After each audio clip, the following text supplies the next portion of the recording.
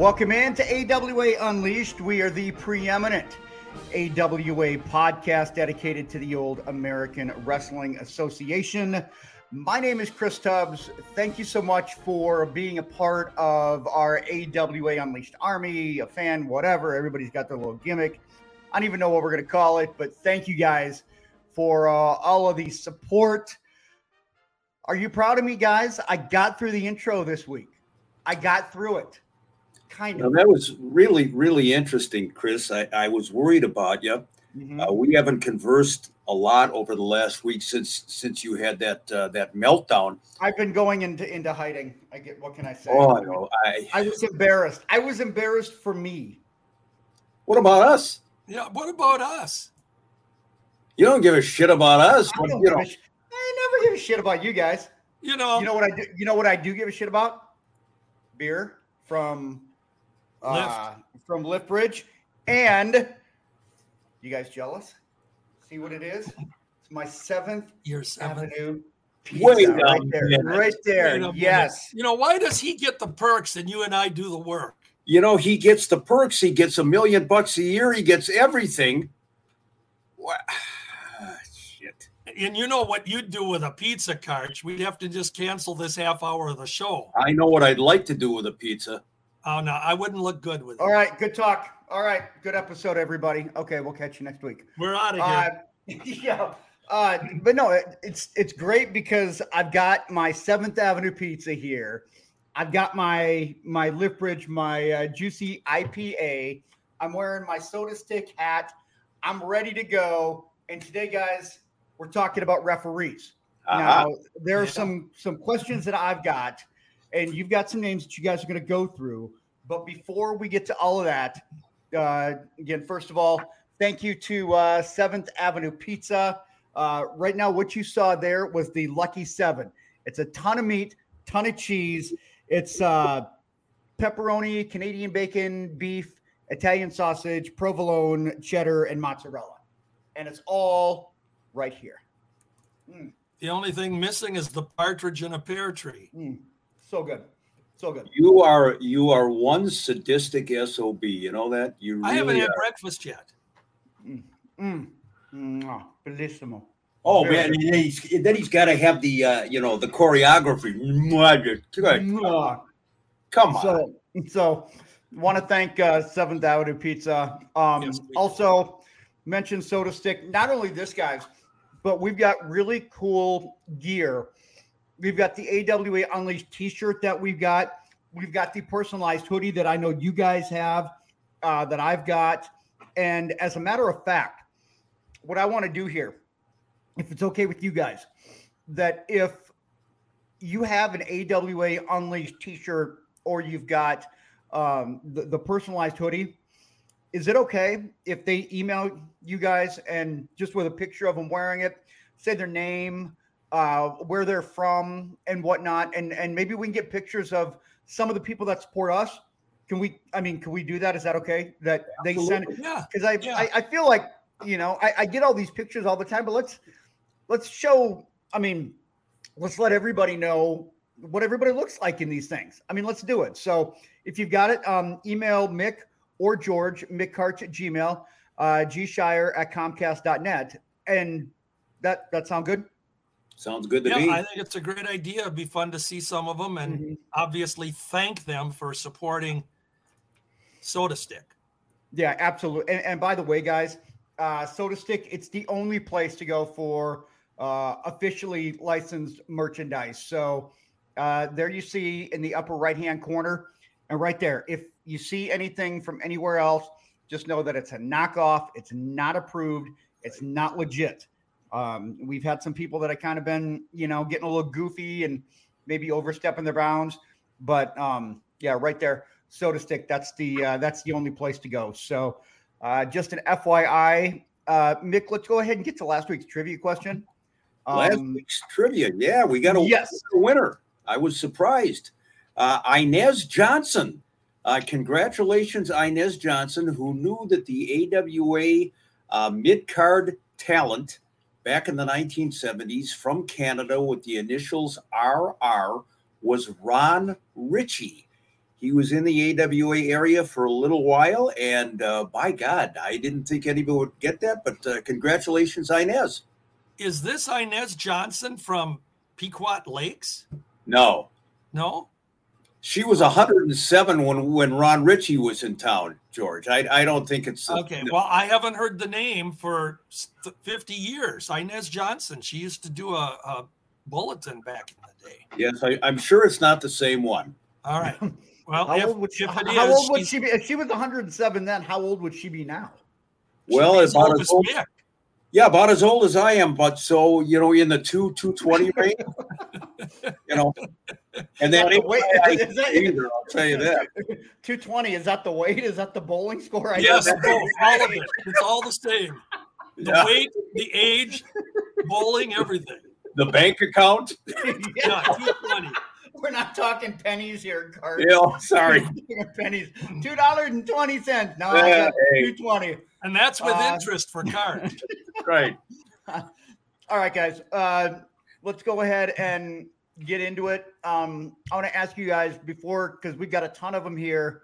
And I'm glad that we're doing this show because, referees kind of sometimes get overlooked. But I want to ask you guys a couple questions right off the bat.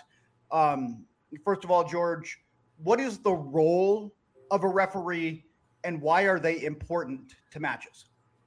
The role of the referee is something that in professional wrestling isn't the same as it would be in other sports like football, umpires in baseball or hockey or anything. But the role of the wrestling referee is vitally important in most matches to assure that the match is going to basically come to the conclusion that is supposed to be the ending of the match. And a lot of fans, man, I tell you what, the referee oftentimes takes more heat than some of the worst heels because the referee doing his job doesn't always see the infraction of the rules. And if you're a real serious fan, you realize that that's all part of the program. And the referee is so vital in that situation. Very much so. And, the role has changed too over the years. You and George and I, Chris, were talking before we came on. Nowadays, astute fans will see that earpiece in the referee's ear on the televised matches. He's getting his instructions from the back, when there's a commercial break coming up, when the guy should take it home and so on and so forth. Mm-hmm. Plus, the referees today are very protected. If they make a bad call, oftentimes it's on a pay-per-view. They don't have, they're escorted out of the ring by security and whatever. Back in the day when George and I were watching it, there were no earpieces. Referee is trying to, get the guys from point A to point B as smoothly as possible.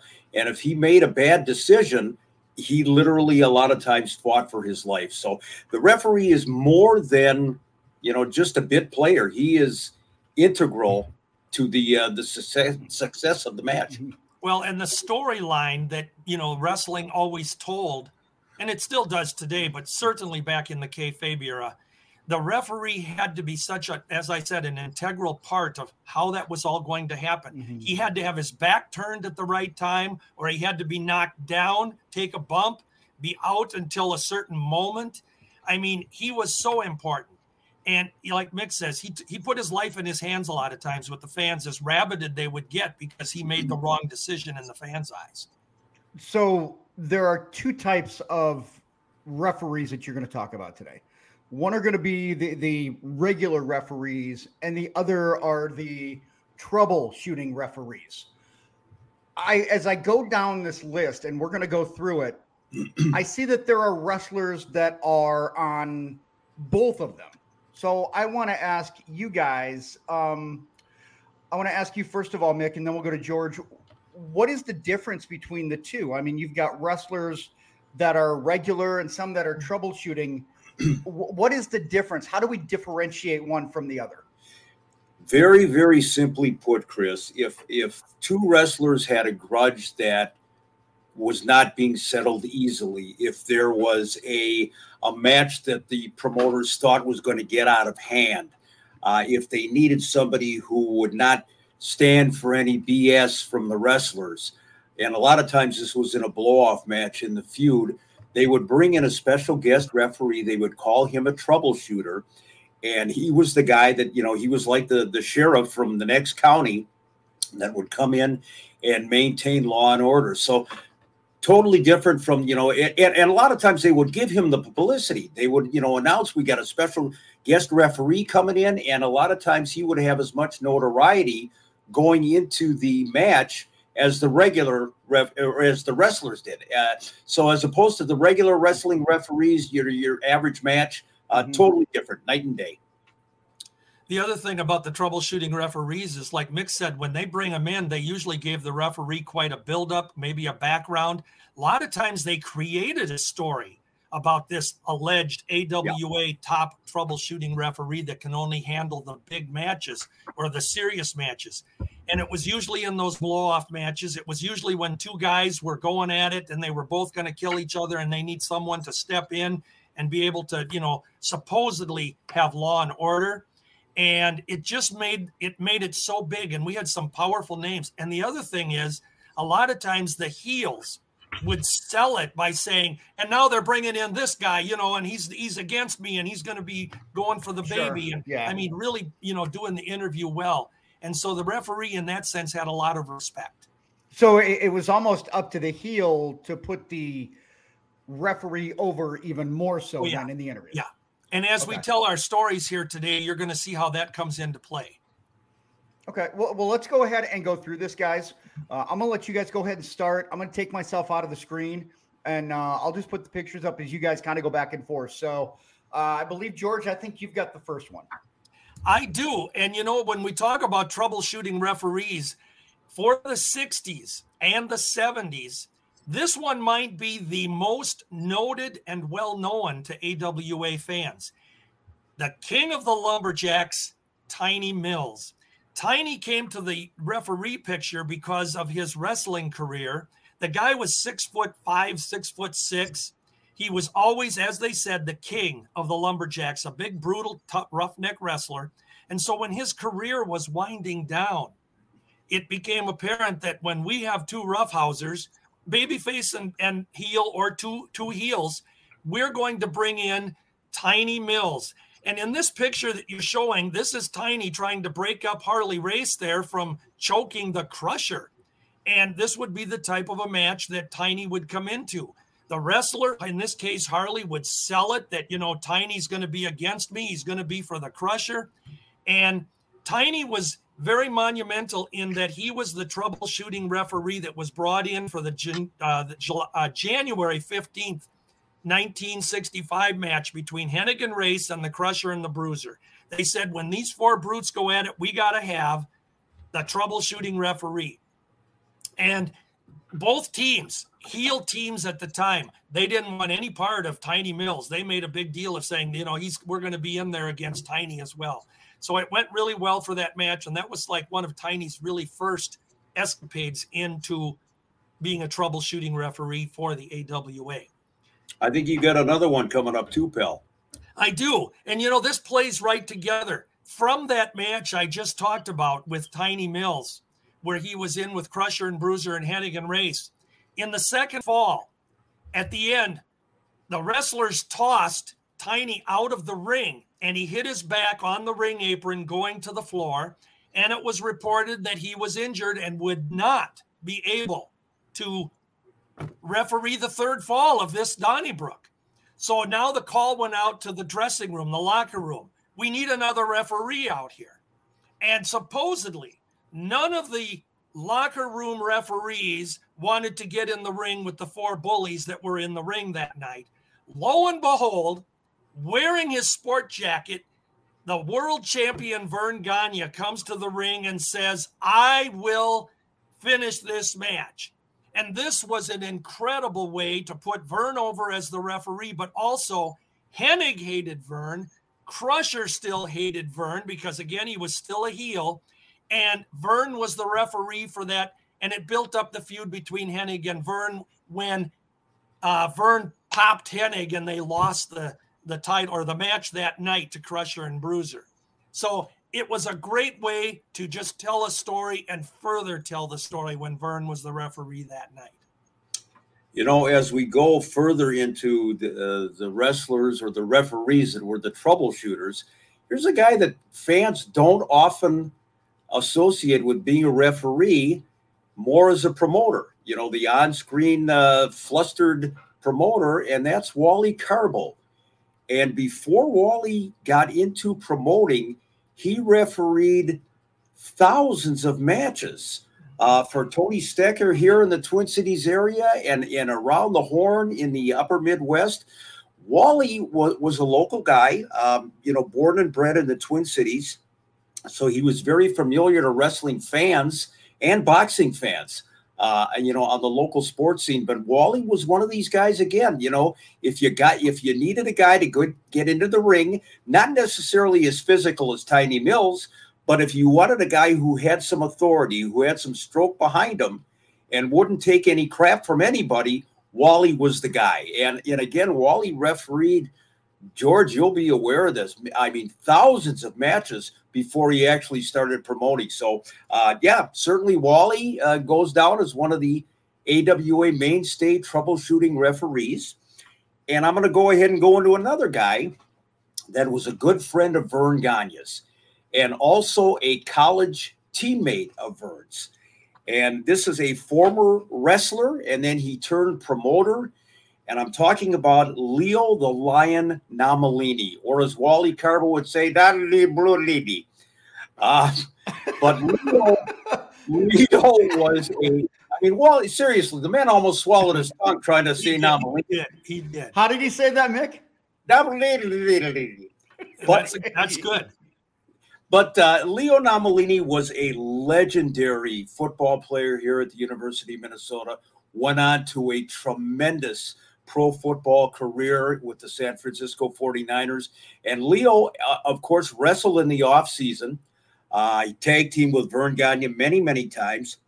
And Leo was a big, tough guy. So when the call went out, again, for a referee to come in that could handle things and not take any nonsense from anybody, Leo Namalini was right there front and center. Leo wound up promoting out on the West Coast in the Oakland area for Vern back in the 1980s. So and they were great friends. He was at Vern's retirement party. So yeah, Leo Namalini, one of the big tough guys in AWA referee history. You can remember the famous line from Bobby Heenan regarding Namalini when he said his last name looks like an eye chart. That's right. There you go. Well, I'm going to go with the next one here. And we said in the beginning how sometimes they would put a storyline around a troubleshooting referee. For a match between Cowboy Bill Watts and Luscious Lars Anderson, they were in the height of their big feud in 1969. And it was declared that finally they're going to have to bring in a troubleshooting referee. The AWA, Vern Gagne and Wally Carbo, they created this totally fictitious story about the AWA's #1 go-to guy named Frank Crawford. Nobody knew who he was, but they put the storyline out there that he had handled top matches around the country and that he was going to be the go-to guy and take care of this match between Watts and Lars. The interesting story behind the scenes was that this was Frank Crawford's one and only appearance in the AWA proper.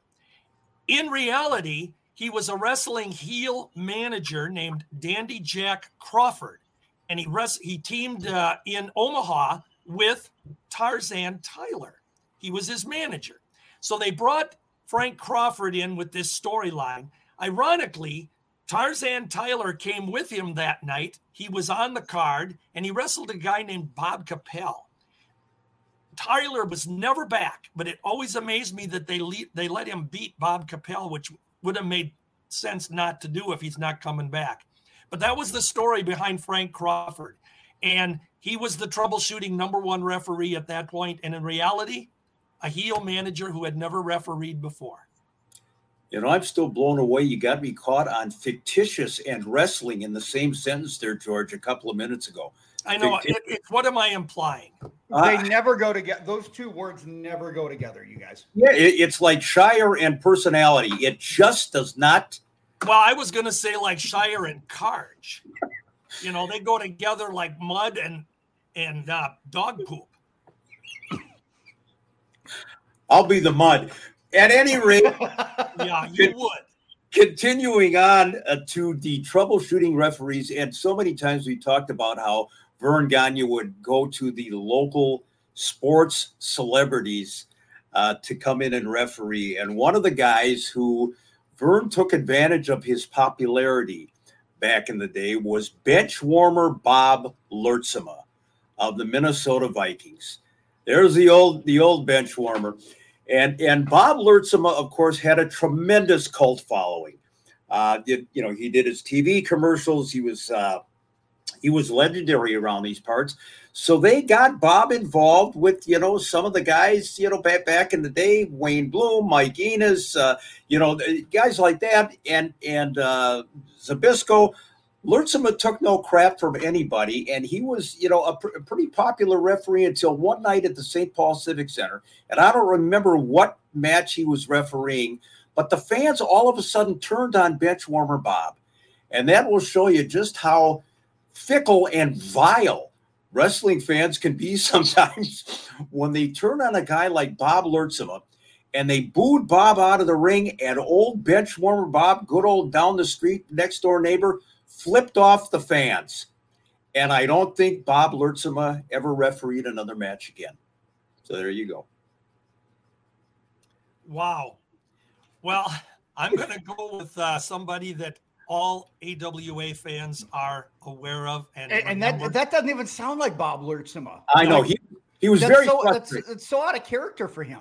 Well, I think he was watching Frank at ringside and he practiced the flip. That might have been it. No, I think Bob was just blown away that all of a sudden he wasn't getting cheered.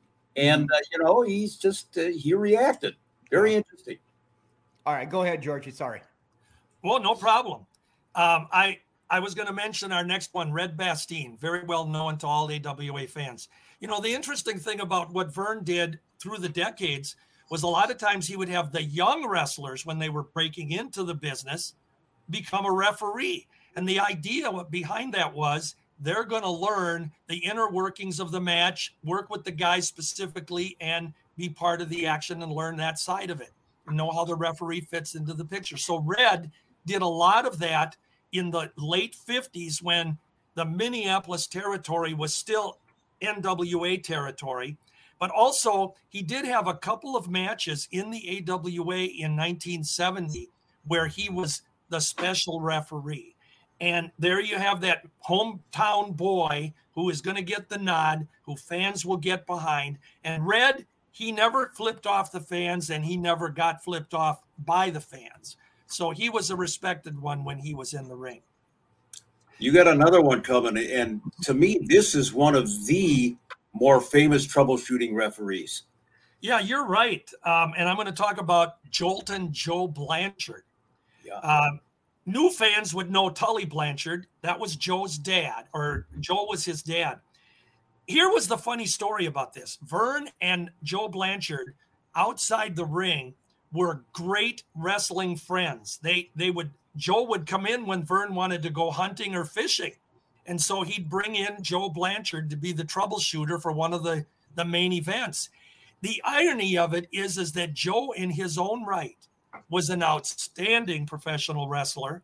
Yes. Many places all over the United States, held championships, but he never wrestled in the AWA. Vern never used him as a wrestler. And they could have worked him into an angle here and there, but never did. But that's what made him being a troubleshooting referee special, too, is that Vern would bring him in at least once a summer, it seemed like. And then Wilbur Snyder would come in and the three of them would go fishing. Yeah, Joe Blanchard had the look, too. I mean, back in his prime, he was a big, strapping guy. And, just his presence in the ring, said troubleshooter. Next guy that I'm going to talk about, a lot of times Vern and Wally would go to the boxing ranks to bring in a troubleshooting referee. And invariably, this referee with the boxing background wound up at the end of the night clocking the heels with an uppercut or a right hook or whatever it was. And one of the guys was Jersey Joe Walcott. And Jersey Joe, a tremendous boxer, former heavyweight champion of the world. And Joe would come in periodically. He was kind of a mainstay, but Vern would also bring in guys like Joe Louis and Rocky Marciano and, the heavyweights of the day to come in as a Law and Order guy. And obviously, with the reputation as being a former heavyweight boxing champion of the world, yeah, it just spelled troubleshooter with a capital T. And Joe Walcott was a very likable guy, very friendly, a close friend of Wally Carbo's. So Joe was a very popular figure here in the Twin Cities and came in a handful of times as the troubleshooter. I've got a picture of Wally Carbo, who we mentioned earlier. I've got a picture of Wally and Jersey Joe together. Very good friends. Yes. And, he was a special referee, Mick, for the Crusher and Bruiser versus Vern Gagne and Moose Evans title match in 1964. They brought in Jersey Joe to be the special ref. Yeah. And great memory there. The next one I'm going to mention, and here again is a storyline that is created around this particular referee, but it's also interesting because they were telling the truth on this one. I know that seems strange. We had troubleshooting referee Dick Kroll, Kroll. And what was interesting about this is when Vern Gagne in 1972 was going to defend his title for the first time against Ivan Koloff, the Russian Bear, they brought in Dick Kroll as the special referee, and they told the story about how Dick Kroll was a troubleshooting referee from the WWF and that he had often refereed Bruno Sammartino's matches, and he was the referee for the Bruno Koloff match, and this is what made it an important match that Vern wanted that referee to be in the ring. And so they brought in Dick Kroll. It was his only appearance, but the storyline was true. It was true about the East Coast. Yeah, they milked the Koloff Sammartino match for that one. They no question. And they broke kayfabe in a sense when they admitted that there was another champion out there. They certainly did. Yeah. Next one I'm going to talk about is kind of a notorious referee. And not only is he a notorious referee troubleshooter, but he's also a notorious broadcaster that my friend Rod Trongard really didn't have the time of day for. And I'm talking about Lord James Blears. Lord Blears had been a wrestler of tremendous success back in the 1950s and 60s. He was a great friend of Nick Bockwinkel. He and Nick chummed together when they were both living in Hawaii. Excuse me. And they would bring Lord Blears in periodically. Occasionally, he was kind of like the go-between, excuse me, for the Japanese wrestling associations too. They would have him be kind of a figurehead when they would have an angle going with Japan. But Lord Blears is probably most noted for he was the referee the night that Nick Bockwinkel and Hulk Hogan battled it out, and everybody thought that Hogan had won the championship. Lord James Blears, with a reversal of decision, basically said, he had seen somebody going over the top rope and the decision is reversed, and all of a sudden there's a near riot in the building. The one thing I would say, if you look at YouTube and you look at the ending of that match, and George will attest to this, Lord Blears took 2 bumps in a row within about a minute of each other, and they were horrendously looking. And I don't mean because of the impact. I'm talking about the way that Lord Blears sold them. And, he kind of swan dived to the mat and, like he was a yo-yo. And that, I think, also enhanced the fans. I mean, they got really, really aggravated because this looked to be such a contrived finish that they damn near rioted. But Lord Blears, in the scheme of things, big shot in wrestling, wrestler, referee, matchmaker, you name it. You talk about that liaison with Japan, too, that you mentioned, Mick. Fans remember the Wrestler movie. Lord Blears played that part in bringing Billy Robinson over from Japan and introducing him to promoter Frank Bass in the movie. So there's a little bit of a real story there. The next one, don't you have another one coming up? I absolutely do. And fans more of the modern era will certainly know this guy. And you talk about tough, and a guy who fought for the heavyweight championship of the world and lost, but nonetheless, nothing to be ashamed of. Minnesota's own Scott Ledoux. And Scott, he was so tremendously popular back in the 80s with Minnesota sports fans, a legit tough guy, so involved in charity work, etc., here in the state of Minnesota. And he started a feud with Larry Zbyszko. And, you know, if you watch that infamous AWA Wrestle Rock Rumble, Scott talks about smacking the little shit. Larry Zbyszko is how he referred to him. At Wrestle Rock, Scott Ledoux, and of course this had to be a work punch, I'm sure, but he hit Larry Zbyszko with the most realistic looking shot I think I've ever seen. And Larry took a back bump that was phenomenal. It really, really looked good. But for his time that he was here in the AWA refereeing, and then he would have some encounters, some matches with Zbyszko, Scott Ledoux was really, really over and died much too young, and Minnesota sports legend. The next one that I'm going to talk about is something this, you know, I tell you that they give background stories and they create stories, and sometimes they don't tell the real story. This happened in this situation. Hard-boiled Haggerty had left the wrestling ring very early in the 70s to start a movie and TV career. And the AWA brought him in as a special troubleshooting referee on April 28th in 1973 in Minneapolis. And he was going to ref the match between Nick and Ray, Stevens and Bockwinkel, against Rhodes and Murdoch. Now, here you got four heels, and who are they going to put in? And they brought in the self-proclaimed king of the wrestlers, H.B. Haggerty. What was interesting about it is that they only touted him at the time as being a famous movie wrestler and a famous TV star. And what was weird about it is they did not mention that he had been a holder of the AWA Tag Team Championship in the early 60s three times with Geigel, Kaniski, and Lenny Montana. So it was weird to me that they didn't, go out onto that story and build him up a little bit more. That leads me right into the next troubleshooting referee. On that very same card, they brought in Lenny Montana. And they brought him in as a special troubleshooting referee for Cowboy Bill Watts against the superstar Billy Graham, that nobody else could handle him. And again, they missed the storyline that Montana and Haggerty were tag team champions in their wrestling days. They only told the story about his role in the Godfather movie.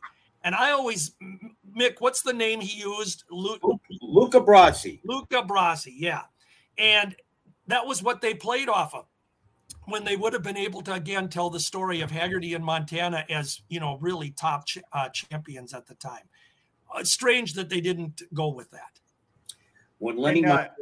sorry, guys. I just want to say, for those that are watching us, don't forget to subscribe, rate, review. That helps us grow. So yes. Just a reminder to, if you guys are watching, just go ahead and hit the subscribe button. Got about 25 minutes left here, guys. Let's hit some of the, let's hit the regular referees, and let's just kind of hit some of the high points with that. We got about 25 left. All right. First and foremost, our friend Eddie Sharkey. Eddie not only was a great wrestler back in the day, he also refereed many, many matches. And of course, when he started his own promotion, the PWA, he was a regular referee. But Eddie was one of these guys, a very, very tough individual. He was built like a brick shit house. He wasn't the tallest guy in the world, but man, I mean, he was put together. And Eddie was legitimately a no-nonsense guy. He hung around with Harley Race, and that will tell you, all you need to know right there. There's a kind of a mini shot of Eddie, but back in the day, you did not mess with Eddie Sharkey. And of course, Eddie went on to become one of the great trainers in wrestling history. So, I don't even know if regular referee is what you want to call Eddie, but more times than not, he came in just, as a regular ref on a regular basis and handled the matches. But just a great guy, our buddy Eddie Sharkey. All right, go ahead with your next one here, George, with the regular referees. I'm gonna go with a very recognizable face, certainly during the 60s. And that was a guy named Joe Snyder. And Joe wasn't the biggest guy that you'd ever see in the wrestling ring as a referee. But I do need to point out that back in the 50s, Joe Snyder had a wrestling career where he was a journeyman wrestler, very well respected, and he was sometimes noted to be somewhat of a shooter. So he was the real deal. And when he got into refereeing in the 60s, more often than not on TV, and there he is in the 50s when he had the beard and he was wrestling. But when you saw him in the ring on TV or at the auditoriums, generally speaking, Joe was one of your better respected referees, and fans knew that even though he wasn't a troubleshooter, he was a good referee. I've got a few in a row here, and I hope I'm not screwing you up, Chris, as far as the order of the pictures. But our good friend Merv Unger from Canada, Merv would referee. He was a Winnipeg native, and he would referee a lot up in the Winnipeg area when the AWA would go into town there. And occasionally he would come into Minneapolis, not necessarily as a troubleshooting referee, but more as an authority figure type referee where he had like official contacts and could make things happen. Merv, again, a tremendous guy, regular at Cauliflower Alley Club. There's old Merv sitting at some kind of a desk there. Great friend of mine, follows us on Facebook, and hats off to Merv Unger. That Canadian connection certainly played out back in the day. Want to go to another one as we continue on here. And this is a guy. There's a family connection here, and the family connection is to Bockwinkel. And the guy that I'm going to talk about right now refereed in the AWA in the 1980s as Bob Warren. In reality, he was the brother, Bob Bockwinkel, of Nick Bockwinkel. And Bob did some extensive refereeing out on the West Coast before he got involved with the AWA. Of course, they never mentioned the connection between Nick and Bob. Great referee. I had a chance to actually, spend some time and hang out with him at those ESPN tapings at the Showboat. Very, very smart guy. I think he's in real estate, I believe, out in California. But again, they never mentioned it. Didn't dare do that. And I'm not sure he ever refereed any of Nick's matches. I don't believe so. But I don't believe he did either. Yeah, Bob Warren was, in fact, Bob Bockwinkel. So, continuing on, here's another one. And George, a friend of ours, legendary, not only as a referee, but as a wrestler. And I'm talking about the Iron Duke, ladies and gentlemen, Jim Mitchell. You talk about referees with notoriety here in the Twin Cities area. Jim Mitchell, the Iron Duke, probably took more heat than a lot of the referees. And the sad part about it is, and this is, I don't mean to be unpolitically correct here. Jim was born with a deformed hand. And because of that, he wore a glove over the hand most times. And that's where he got the name the Iron Duke. But when he refereed, whenever he would have a 2 count, he put that hand up in the air with just the 2 fingers. And the fans in attendance, poor guy, George, you'll remember this, they would all chant in unison, 2, 2. And they were actually focusing on poor Iron Duke Jim Mitchell's hand. But he was a great, great friend, turned into a promoter and wrestler, and saw Jim a few years ago. I don't know if he's still around in good health or whatever, but certainly one of the legendary AWA referees, Jim Mitchell. Yeah, certainly during that time he was. I'm going to move ahead here a little bit, and I'm going to talk about a guy named Greg Gagne. You mentioned Greg Gagne. You ever hear of him? Greg Gagne. When he calls me, he says, "This is Greg Gagne." He always puts the A in there. Anyway, Greg, Vern did a unique thing, as I mentioned earlier. Vern would sometimes have his rookies after the training camp be referees. And again, it was to also learn that part of the business and get the inner workings of the wrestlers together. And Greg, before he actually started wrestling, often refereed some matches. And I will point out for you fans of the Wrestler movie, Greg is in the movie as a referee called Greg Westman. And that was very early, 1973, when they were filming those matches. But Greg did referee, and of course, it helped him win his career. I'm going to also mention a guy here, K.O. Ken Yates. K.O. Ken Yates, he was a big guy, bigger than most for referees. And he wasn't a troubleshooter by any means, but he had that reputation of being a former boxer and supposedly was undefeated as a boxer, became a wrestler. He had some success as a wrestler, other territories, but not here. And he also often are in the ring in the 60s as the referee. And again, a very respected one, K.O. Ken Yates. K.O. Kenny Yates, he was of that ilk. He got his reputation as an enhancement guy on television, but there was credibility there. As you said, he was a boxer, big, tough guy, no question about it. I'm going to move ahead to a couple of guys here that are actually, well, at least one of them is legendary. And the guy that I'm going to talk to is none other than our good friend, the sodbuster, the icon, Kenny J. If there was anything in wrestling that Kenny didn't do outside of, God forbid, ring announcing, he refereed, he wrestled, he was a corner man on the old Chicago wrestling films out of Chicago in the late 1950s.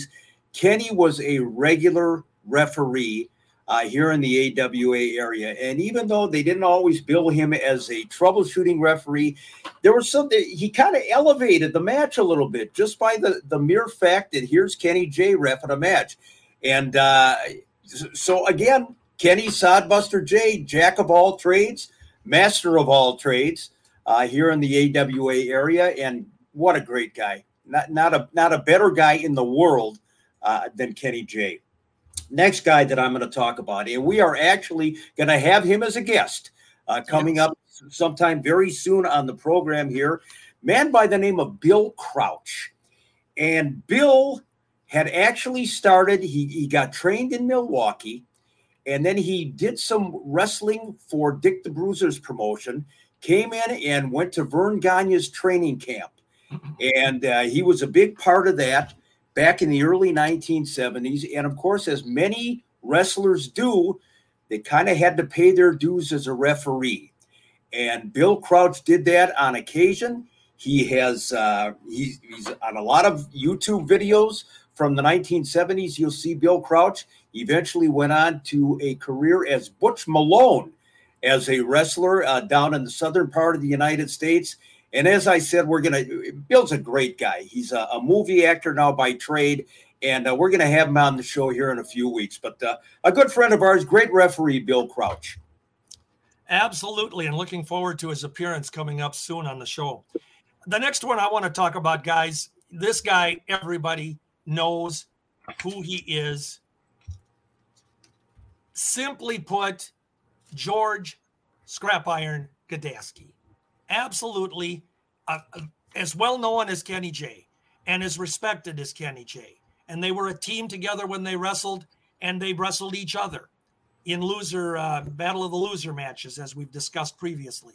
And so George Gdaski, always a guy that you knew could do what he needed to do in the ring. And the fans very generally didn't turn on Scrap Iron. And he was just a good guy outside the ring. There's some famous stories how he built a shed out of the plywood that he told Vern he needed for the ring, and other stories about him that are legendary we'll share for another time. But one of our great referees, and I really loved him as a person. No question about it. Great guy. Busted his ass for the AWA. Took that ring truck all over the country. Next guy that I'm going to talk about, we have mentioned many times on this podcast.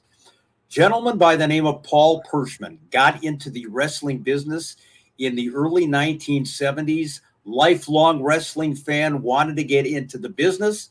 Went to the Vern Gagne's training camp, didn't make it the first time. Came back the second time and made it, and then refereed and wrestled here in the state of Minnesota, in the Twin Cities area. And, of course, after that, went on to great success as Playboy Buddy Rose out on the Pacific Coast. Eventually became an AWA Tag Team Champion. And, George, one of the matches that he refereed was absolutely legendary. Absolutely. He is infamous for being the referee on November 8th, 1975 at the St. Paul Auditorium when Vern Gagne dropped the title to Nick Bockwinkel. It was Paul Pershman who was the referee that night. And, Paul was unique, too, because they gave him some opportunities to team up with Nick Bockwinkel and Blackjack Lanza. Guys like this, even early on in his career. And Larry Hennig. So they definitely respected Paul. There's no question about that. A great referee. Perfect segue into the next guy that I'm going to talk about. Paul Pershman, or Buddy Rose's tag team partner in the 1980s, AWA Tag Team Champions, the most underrated tag team in the history of the AWA, if not the business. I'm talking about Pretty Boy Doug Summers. Doug set up the ring. He took tickets in the early 1960s, would see him at the TV studios. Then he trained as a wrestler and as a referee both. Had great success all around the country, especially in the southern part of the United States. Pretty boy Doug Summers. But here in the AWA area, as we've mentioned, you pay your dues and you become a referee. You get your feet wet in the ring. And Doug did that on a regular basis in the early 1970s.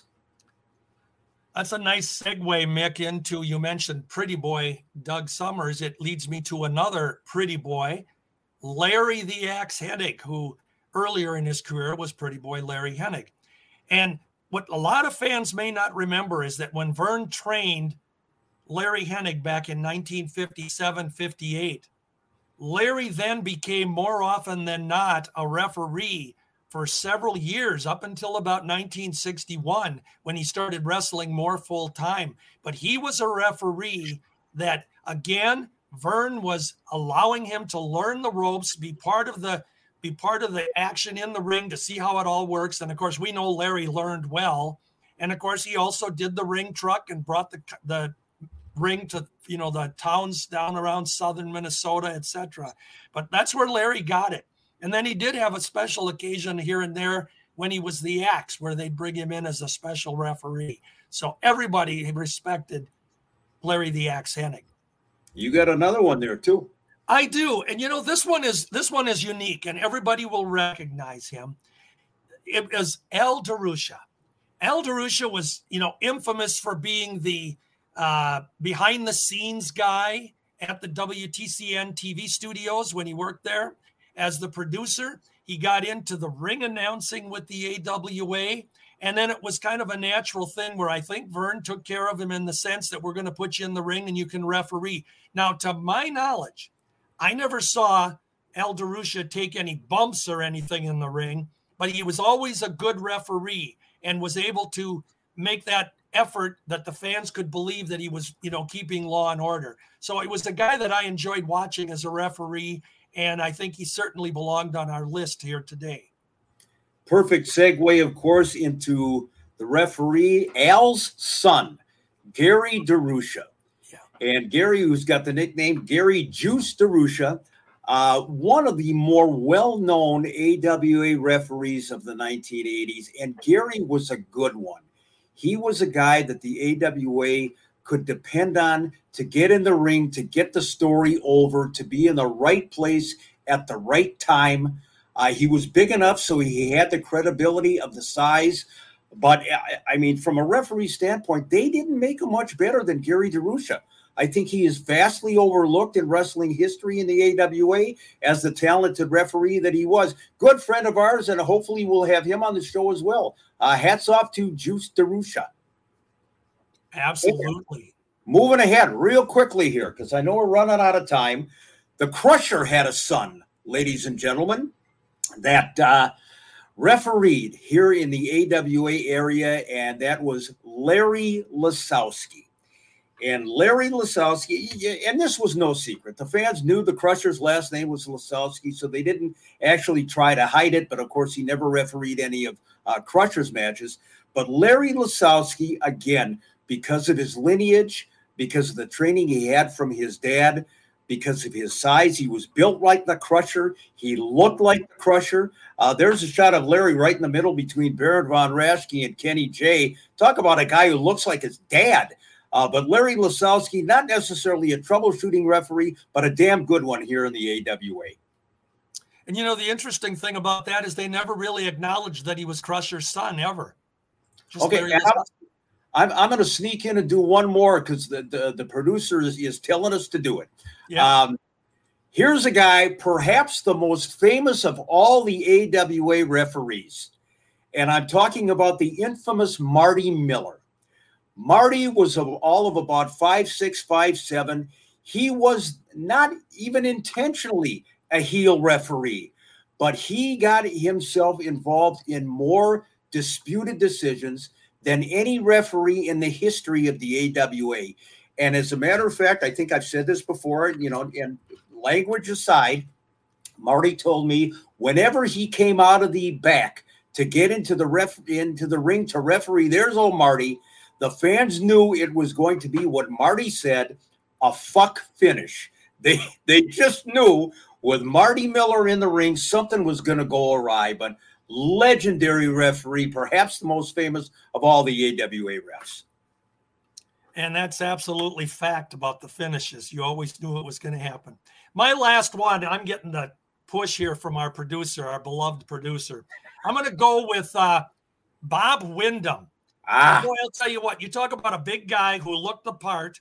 He was a former New York Jets football player. He came into the AWA in 1969, early 70 to get wrestling training from Vern Gagne, of course. He became our Rookie of the Year in 1970, but he was also famous for his refereeing. And again, that was Vern's way of giving him the chance to learn wrestling. He hauled the truck like the rest did to the towns. And if you go to YouTube, you can see Bob Windham at his best when he's the referee in the January 70 bloodbath between the Crusher and the Dog.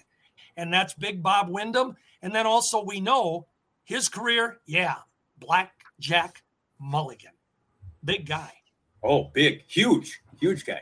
Yeah, and a patriarch of an absolutely another one of the royal families in wrestling. There's so many of them, so many lineages. That being said, guys, we're going to wrap it up there with that. Hopefully everybody's enjoyed that. Just want to, again, thank our sponsors, 7th Avenue Pizza, which, by the way, guys, you can tell that I've been busy here. You got a little bit. Really are a bit. This is why he took himself out of the picture. The man was finishing a couple of pizzas. Oh, absolutely. And I've actually gone to my second drink there. So that's why I've been behind the scenes. You call it producing. I call it eating and drinking and supporting our sponsors. Check out 7th Avenue Pizza. It's great frozen pizza, you guys. And I mean, I cannot say enough good things about them. I'm really happy to have them on board. Soda Stick as well. If you've got an AWA Unleashed t-shirt or you've got a personalized hoodie, send a picture to Mick at mickkarch@gmail.com or gshire@comcast.net. Your name, where you're from, and maybe your favorite AWA wrestler. Give us all that information. We'll get your picture. We'll get you on the podcast here, and we'll give you a nice little plug, put you over, as they say in the wrestling business. Apparently, I think that's a term that people use. I don't know. And also Lift Bridge as well. It's summertime. Nothing better than to get your hops from Lift Bridge Brewery. let's get the trivia question here, guys, and then we'll get the shout out. So what do we have for trivia this week, Nick? Trivia this week. I want you to tell me any and all championships that were held by Eddie Sharkey when he wrestled in the AWA. Any and all championships that our good friend Eddie held when he was here as a member of the AWA roster. If you know, send me the answer. Maybe you can be a winner. And there you go. Let's go ahead and do the shout outs, and then we will promote, because we got a fun guest coming up next week. Maybe somebody that I don't think wrestling fans would associate with the AWA, but I'm excited about next week's guest. But let's get the shout outs first here, guys. I think looking at the banner, Mick, I've got you first. My good friend Glenn Anderson. Glenn, who splits his time between Minnesota and Florida, a tremendous wrestling fan, never misses an episode of the podcast. I will tell you that right now. A great friend on a personal level. Shout out to my buddy Glenn Anderson. And I want to give a shout out today to a real wrestling friend, a real wrestler, a former wrestler, and a guy that garners respect from me, and that's Ed Giovanetti, who wrestling fans would know as Moondog Ed Moretti. Great guy. You're absolutely a great guy. And here's the great part of it. Mick, you and I, we both know that when we get the respect from the boys in the business and they call us good, that's the highest honor we can get. And Ed is a great supporter. He listens to all of our shows and he sends us, responses. So Ed, I love you, man. And I thank you so much for your friendship over the years. And I'm going to go to Chris DiCarlo, who watches us every Tuesday when the show comes out. He's active on Facebook. He follows us as well. He's at Raymond4755 on Twitter. So Chris, buddy, this is for you. By the way, they've got a show as well. It's called Falls Count Anywhere. And he and Charlie Turner, Charlie's going to get a shout out as well. I think he just did there, but they do a great job there. And they're based out of Buffalo, New York. So, Chris, this is for you, brother. This is for you. Got a couple minutes here, guys. And Mick, why don't you tell us about next week's guest? Very fortunate. You said not necessarily an AWA connection outside of the fact that he grew up watching the AWA television. Notoriety plus all over the country talking about Mr. Ken Anderson. Ken, of course, Ken Kennedy back in the day in WWF. He's going to be a guest on our show talking about not only his days as a wrestling fan and wrestler, but that tremendous wrestling camp that he runs right now, the Academy of Professional Wrestling. So really looking forward to this one. He's a tremendous guy. So it'll be fun to have him on, and we've got a lot of other things that are planned. So again, follow us on all the social media platforms. You can go to Slick Mick, Old School Wrestling, George Shire Wrestling Time Machine, the AWA page on Facebook, AWA Unleashed on Twitter. Subscribe on YouTube. That's a great way to help us grow, because I know people are watching. Just click the little subscribe button. I'll pay for it. So, there you go. So you can't beat free. And guys, I'm going to continue to have my pizza, my 7th Avenue pizza, and drink my beer, and I'll talk to you next week. I'm going to imitate Frank. Yeah, that's real class.